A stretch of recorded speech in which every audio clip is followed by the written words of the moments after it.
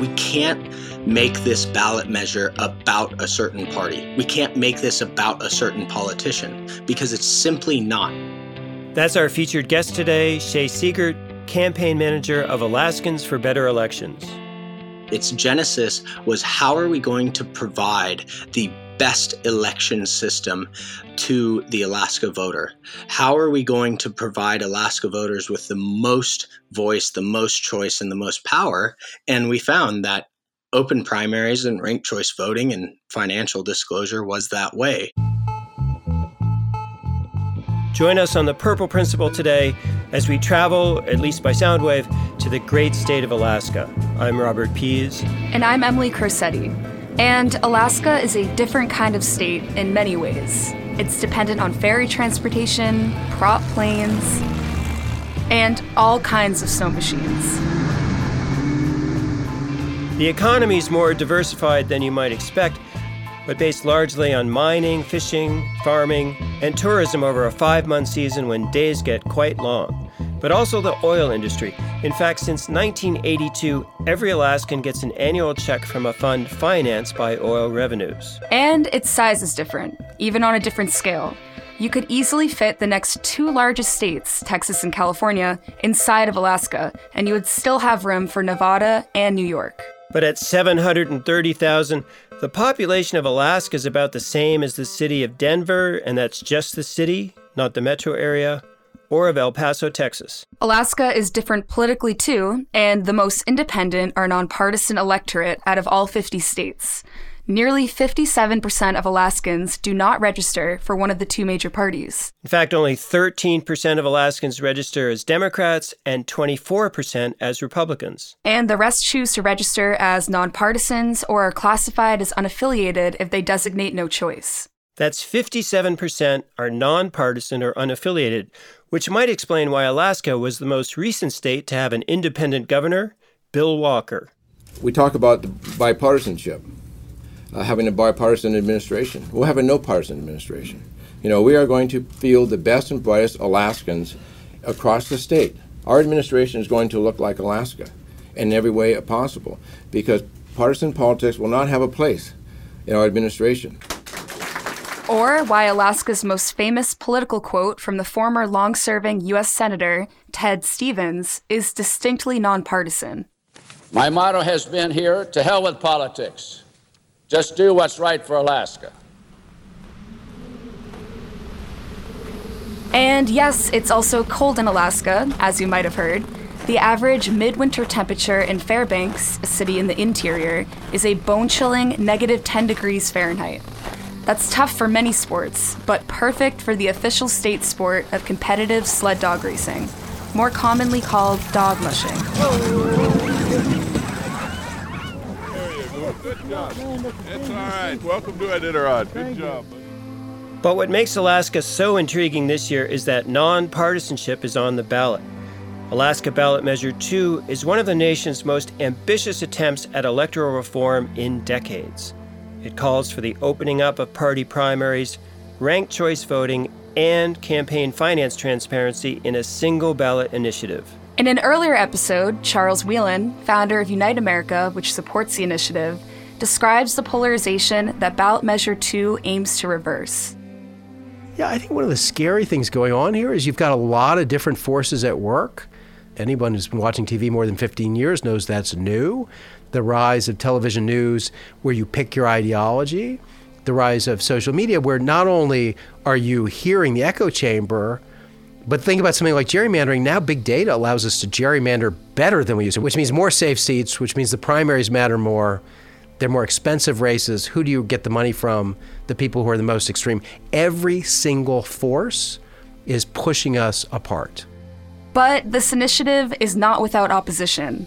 And this comes largely from the Republican side, which currently holds the governor's office and the majority in the state Senate. And some of their most creative ads have addressed the complexity of ranked choice voting, where voters rank their top 4 candidates, but the ultimate winner must receive more than 50% of votes. And remember, there's a lot of fishing in Alaska. Ballot Measure 2 is a direct attack on Alaska elections. Outside billionaires are spending millions to fool you into supporting an election scheme called ranked choice voting. where what you want is not what you get. You order king salmon, you get fish guts. You heard that right. Or maybe it takes guts to push through this kind of electoral reform. We spoke to campaign manager Shay Siegert several times over the past few months about the ballot measure and its prospects. Beginning with a conversation last summer while birds were still around, and Shay was traveling to campaign events before COVID hit full force. I guess the best place to start would be in 2019 when the initiative started up. I was pretty skeptical of the ballot initiative at that point, but like I said, I was at Thanksgiving, and anytime you leave my family Thanksgiving for a phone call, you best be ready to explain what that phone call was about. And so I came back in and had to explain this thing, and actually found out that my dad was a huge supporter of policies like this. And I grew up in a pretty big Catholic family, but politically very, very moderate, and kind of always gave like the two sides to the issue for education's sake. And so I explained it to him, and he started actually selling me on the ballot initiative and saying like, this is a great thing. Like I don't know much about it, but this sounds great. And so I came around on it. And ever since then, it's been just a growing experience. We have a policy in front of us that is a first in the country, revolutionizing, the way people feel about their votes and the power they hold with their votes. And it's really been pretty amazing to have all of these premonitions about whether or not this can pass, and then realize, oh, wow, these things really, really resonate with quite a few people. I was wondering if you could just talk a little bit about, obviously Alaska has this rich history of being politically independent, but what does that mean in terms of this ballot measure? Yeah, so the late Senator Stevens has this amazing, amazing quote that says, "To hell with politics." And you hear that a lot. You saw Governor Walker in 2014 run on Alaska First. When you're the head of a construction crew, you're not going to ask your best worker what party they are before you put them to work. When you are out in the wilderness and you are running into trouble and need to call in a helicopter to come get you out of there, you're not going to ask the pilot what party he is. And so that rings true in our politics. No, that's something we talk about a lot on this podcast, trying to get away from that two-party death spiral. I mean, one really important portion to this ballot initiative is the open primaries portion. I'm a registered nonpartisan, and I came to being a nonpartisan from the right. I was a registered Republican since I was from 18, and then in 2016, I decided I needed to become a nonpartisan. And when I go to vote in the Alaska primary system as it stands right now, the state says, I know you chose to not register with either party, but today to vote, you have to pick between the Republican Party ballot or the open party ballot, which is colloquially referred to as the Democratic ballot. However, if someone wins in the Democratic primary, they become on the ballot in the general election Democratic Party nominee Joe Schmo. And so my candidates are normally petition candidates, and I don't ever get to see them on a ballot unless they want to run in the general as the Democratic Party nominee. And that's a problem. That's our featured guest today, Shay Siegert. He's the campaign manager of Alaskans for Better Elections. They're advocating for passage of Ballot Measure 2, creating a fully open and unified primary where the majority of Alaskan voters can express their preference for candidates of any party. And also ranked choice voting, which only the state of Maine has so far, but it's also on the ballot this year in Florida and Massachusetts. And in Alaska's case, the ballot initiative proposes top 4 ranked choice voting, and this is for statewide general elections. This means that general election voters rank the 4 candidates in order of preference from 1 to 4. And if the top candidate does not receive 50% of first place votes, then the second place votes from the fourth place candidate are allocated. And possibly the same thing from the third place candidate. And this happens until someone receives 50% or more of the vote. So it's kind of like what large families do when deciding where to have Thanksgiving or a family reunion. Top choices count, but so do compromise locations as well. Ballot question 2 also calls for campaign finance transparency for donations over $2,000. With so much stalemate all around the country, it might be hard to imagine how such an ambitious initiative even made it onto the ballot. And, in fact, the Alaska Supreme Court had to rule in favor of the ballot measure after a suit was filed against it by the state attorney general. The nonprofit organization Fair Vote has been working to advance ranked choice voting in the U.S. for 3 decades now, with city-level passage in Oakland, Portland, Maine, and Minneapolis, among other cities. But Fair Vote Outreach Director Scott Seibel is also cautionary about pushback from partisan incumbents of either party. We work with people all across the political spectrum, and we firmly believe that the policy that we push is very nonpartisan. But when people that are very much, Republicans or very much Democrats, sometimes they can be wary of us or, anybody that's saying this is a very, nonpartisan policy. So again, the people want it, but politicians end up sometimes pushing against it. Remember, though, Alaska is different, with 57% nonpartisan or unaffiliated voters. Which might explain why Alaska's long-serving Senator Lisa Murkowski launched a write-in campaign in 2010 after losing the primary to a Tea Party Republican. And I announce today that I will be a write-in candidate in November for the United States Senate seat that I now hold. We're in this together. And why she went on to win that write-in campaign, the first time in 70 years for a U.S. Senate seat. Tonight, after 8 weeks, I think we can say our miracle is here. Our miracle is here. Or why current Senate candidate Al Gross, who declared as independent, is currently running a competitive race versus Republican incumbent Dan Sullivan. I've been an independent since I was 18, except for a very, very brief stint. When Trump won, I became a Democrat briefly. But this state's full of independents, 57%. People like to think for themselves up here. They don't like to be told what to do. In Alaska, independents are allowed to run in the Democratic primary, which is what I did. And I will caucus with the Democrats, of course. We caught up with Shea again this fall after the ballot measure had gained the endorsement of the most important nonpartisan group in the U.S., both today and for the last 100 years or so. 2 days ago, we actually received the full endorsement of the League of Women Voters Alaska chapter. This is quite a big deal, being that the last time ranked choice, any sort of ranked choice voting was put to question in Alaska, that was 2002, the League of Women Voters Alaska chapter actually paired up with the lieutenant governor of the time and wrote the statement of opposition, which showed up on the ballot to voters.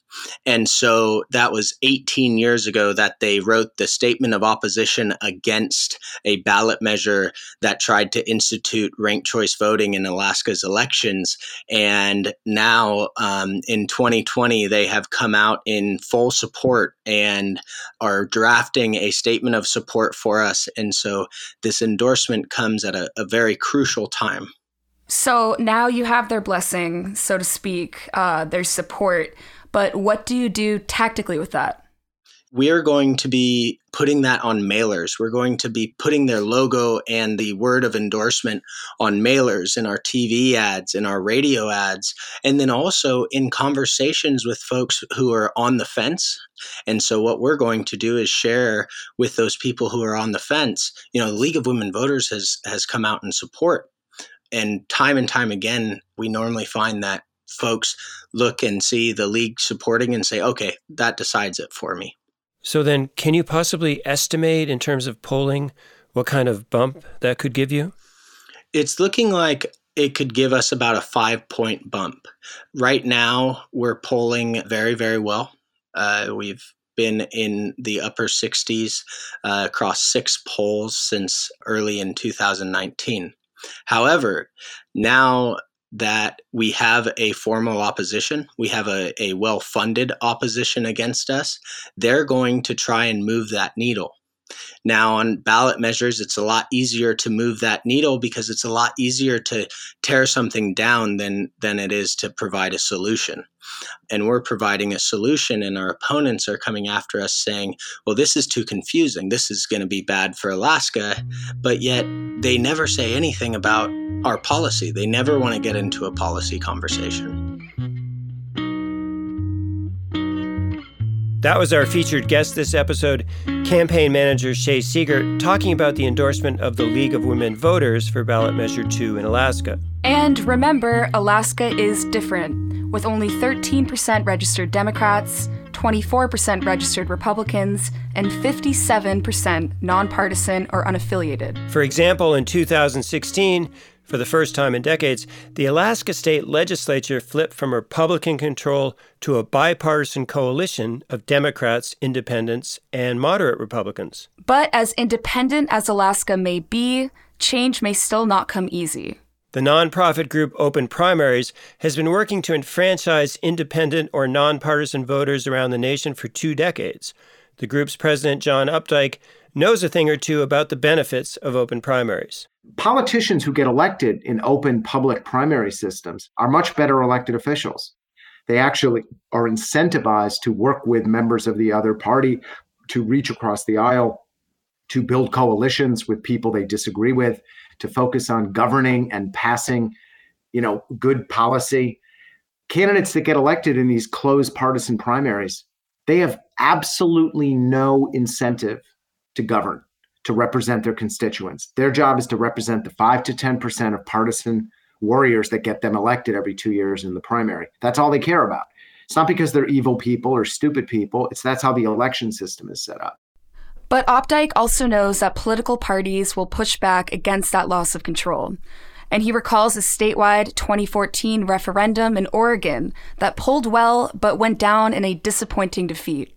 Yeah, calling it a disappointment is kind of the understatement. It was a crushing defeat, and it was a great learning experience. And I say that the biggest takeaway from this is that the biggest thing we learned is that if you're going to taking control of the primaries away from the Democratic and Republican parties, you better be ready for a fight.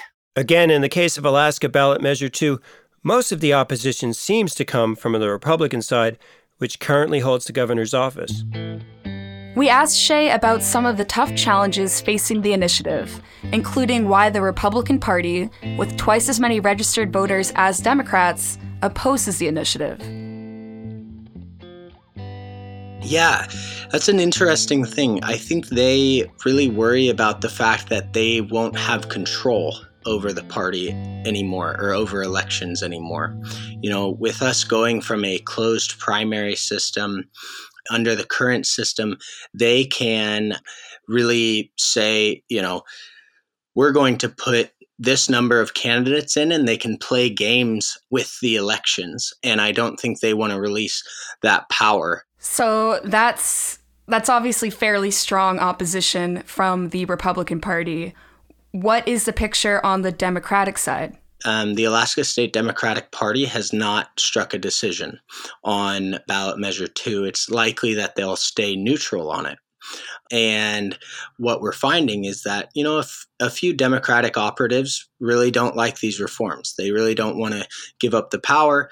But the problem is that the Democratic voters, just like the Republican voters, really support ballot measure 2. We find that when you poll the general masses versus just the party headquarters, that we have a lot more support in the general masses. All right, let's turn to ranked choice voting then. We're based in Portsmouth, New Hampshire, right across the bridge from Maine, which was the first state in the country to have ranked choice voting for national office. And there was some confusion on that the first time around.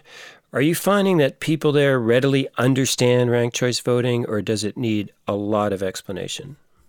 People understand it after you speak with them. It does have to be explained a little bit more, not in terms of, and it's really important, it's not in terms of how to vote. Every voter in the United States knows how to count to 4, as we say. It really comes down to they want to know, they have a general curiosity about how votes are tabulated and how they work. And you talked about the importance of being able to explain these things, and I would imagine that would be easier to do person to person. So are you able to do that? And if so, how during COVID? Yeah. We have done 2 in-person events. We have tried to cut it down as much as possible, and we're not doing any in-person events anymore. And so what COVID's done for this campaign is I'm a perpetual optimist. So I look at the opportunities versus the restrictions, and the opportunity is this morning at 8 a.m. I was on a radio show in Utqiagvik, Barrow, which is the northernmost point of Alaska. I followed that up by doing a presentation in Juneau to the Juneau Chamber of Commerce, and then did a radio show in Kenai and Fairbanks. All of these places I wouldn't have been able to be in all of these places in a single day. It would be like having a meeting in Illinois and then having one in El Paso, Texas, in terms of mileage and how far these places are apart from each other. So you had mentioned you've had a number of polls where 60% of respondents have been in favor. Let's talk a bit about the 40% who are not in favor in those polls. Do they tend to be in certain regions, or are they a certain age group? What are the characteristics of that group? Yeah, it's really interesting. They tend to be, it's kind of rough because 10% of that 40%, as you brought up, 10% of them are just undecided or just simply haven't heard of the issue.